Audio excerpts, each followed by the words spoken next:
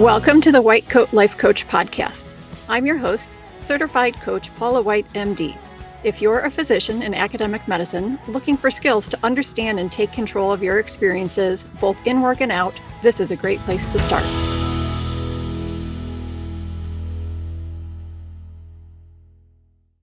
Hello, everyone. I hope you're all having a happy resident recruitment season so far.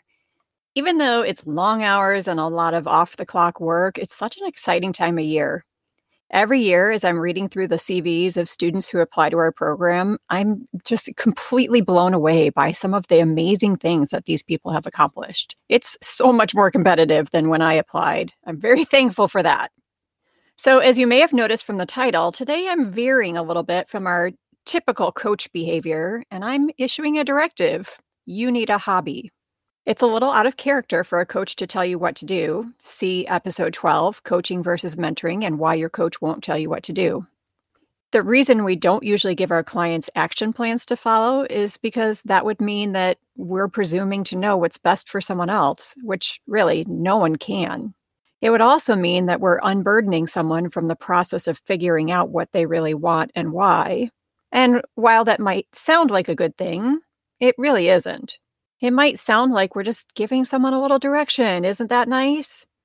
But the problem is that if you don't take ownership and responsibility for your path in life, the goals you achieve are someone else's goals, and they don't give you the same satisfaction as when you accomplish something that's important to you.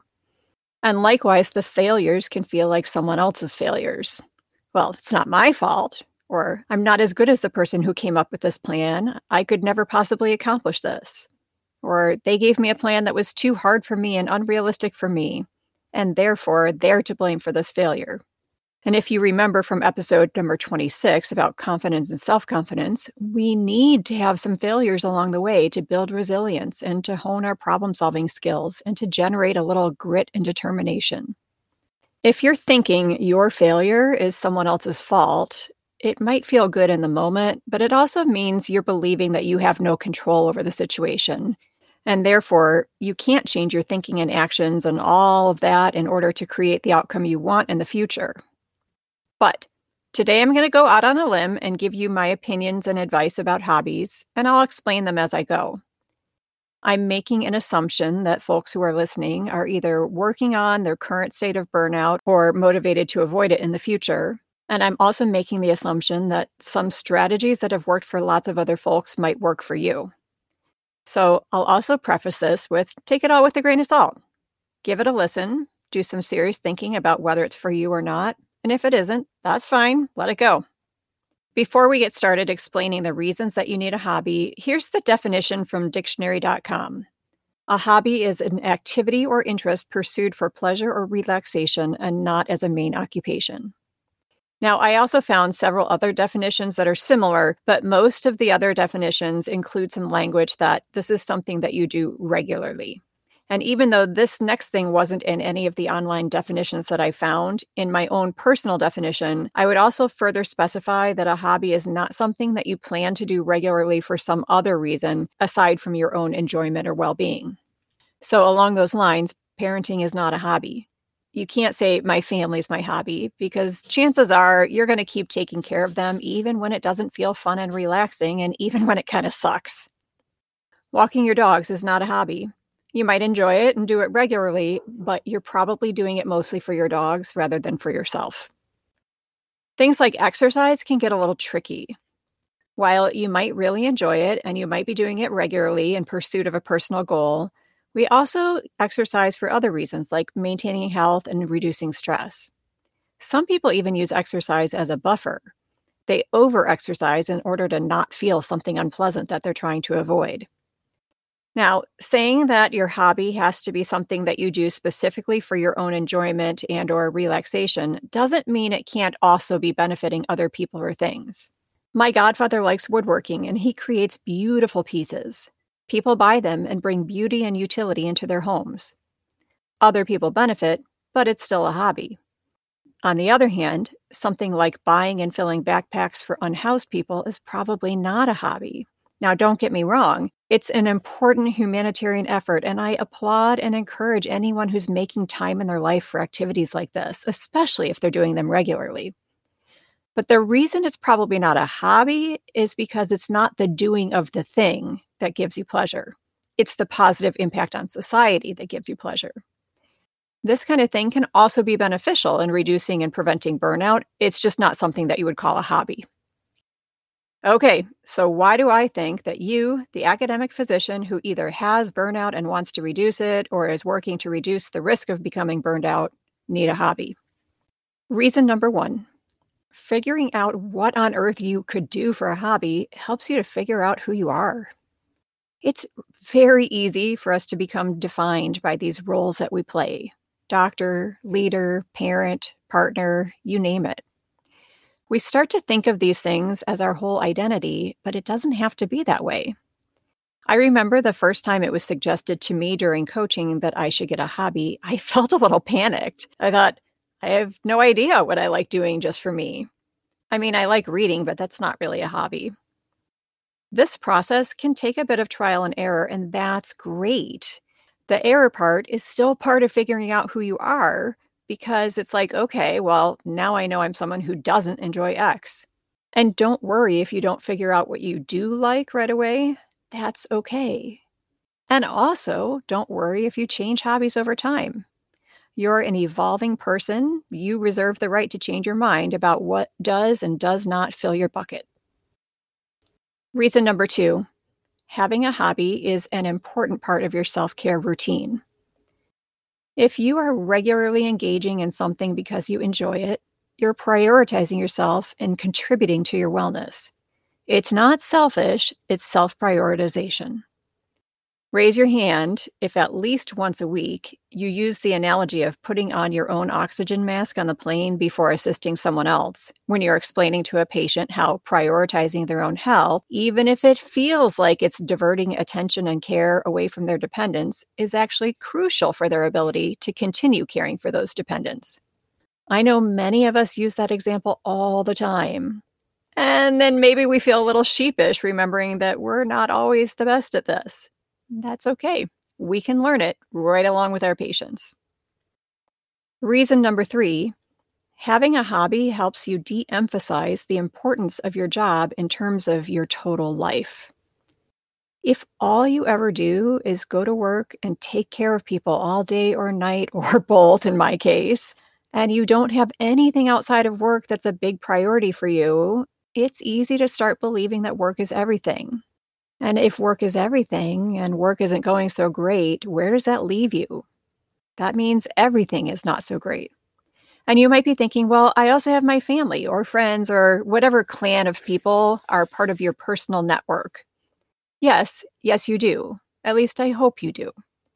That network of people is very important, but it's not really something you're doing just to make yourself happy.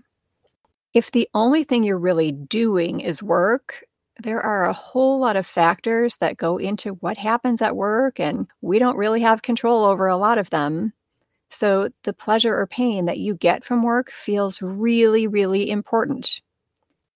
And it is. I mean, obviously, our jobs are very important, but work is not everything. There really is more to life, even for doctors. Reason number four, engaging in a hobby gives you an opportunity for personal growth. Trying something new, practicing it, refining your technique, learning about something you've never done or tried before, doing something wrong a few times, and then having that moment of, hey, I did it, when you finally get it right. These things make us challenge ourselves and branch out. They make our world bigger. They expose us to new ways of thinking, and sometimes new people, and sometimes new places. They help us enrich our lives and appreciate the vast array of experiences that are out there waiting to be had. And last, reason number five, having a hobby can be an outlet for stress and anxiety that does not involve a buffer and can even have a product at the end. Meditation and exercise are great for stress relief. I try to do both of these regularly. I know they're both very important for me. But sometimes it's even better if the thing that's reducing your stress and anxiety also creates something that you can see or touch. Here's my personal example. In the spring of 2020, my anxiety was through the roof. I know I'm not alone in this. Even those of us who've been so fortunate and we've never lost anyone close to us from COVID, all of us in healthcare still experienced this massive collective trauma in one way or other. So I did my fair share of eating pizza and ice cream, and I panic bought a Peloton bike and a treadmill, and I did my fair share of overexercising too. But I also bought a sewing machine and taught myself how to sew masks. I used to sew in high school, but I hadn't touched a sewing machine in decades. Now, getting my hands on a sewing machine and fabric and elastic was no small feat since there were tons of other people out there with the same idea. But I managed to track these things down and went to work. I experimented with a few patterns, had some that were total flops, and some that just didn't turn out quite right. Eventually, I found a pattern that I really liked, and I researched what fabrics were better filters. And since then, I've sewn and given away literally hundreds of masks. I haven't made any in a while now since the need for cloth masks has really dropped. But just to toot my own horn a little, I actually have some evidence that my masks might work. A few months ago, two people I know sat next to each other on a plane for about 7 hours, both wearing masks that I made. Both felt well when they got on the plane. One of them started to feel lousy during the flight and then later developed more symptoms and ultimately had COVID. And so that person was definitely infectious during the flight. The other person, who sat inches away for hours and hours, didn't get it. Now, I'm sure the two biggest protective factors there were vaccines and the air circulation on the plane, but I have to believe the masks helped. But anyway, back to my days when I was making masks a lot. This hobby, which made me use both my brain and my hands, really helped me with my anxiety. It gave me at least a small sense of control, being able to do something and produce a product that might help people. It made me have the discipline to try and try again until I got things right and to teach myself a new skill. And it kept me busy and distracted, which was exactly what I needed at the time. Now, believe me, I also spent plenty of time trying to be busy and distracted by watching TV shows and movies, but they were nowhere near as effective. I'm super good at zoning out while I'm watching a show and finding myself focused on my stress again rather than even pretending to watch the show. But the sewing hobby not only kept me engaged, it also had an end product that gave me a sense of satisfaction and pride. So, if you've already got a hobby that does all of these things for you, great, keep it up. If you're now sold on the importance, but you don't have a specific hobby in mind yet, well, get to work. It's a big world out there, and there are plenty of things to choose from. And if you're feeling paralyzed because you don't even know how to get started, it doesn't matter. Just pick something and try. No matter what, you'll learn something about yourself, and it'll push you forward on your personal journey. Thanks for joining me today. I will see you back next time.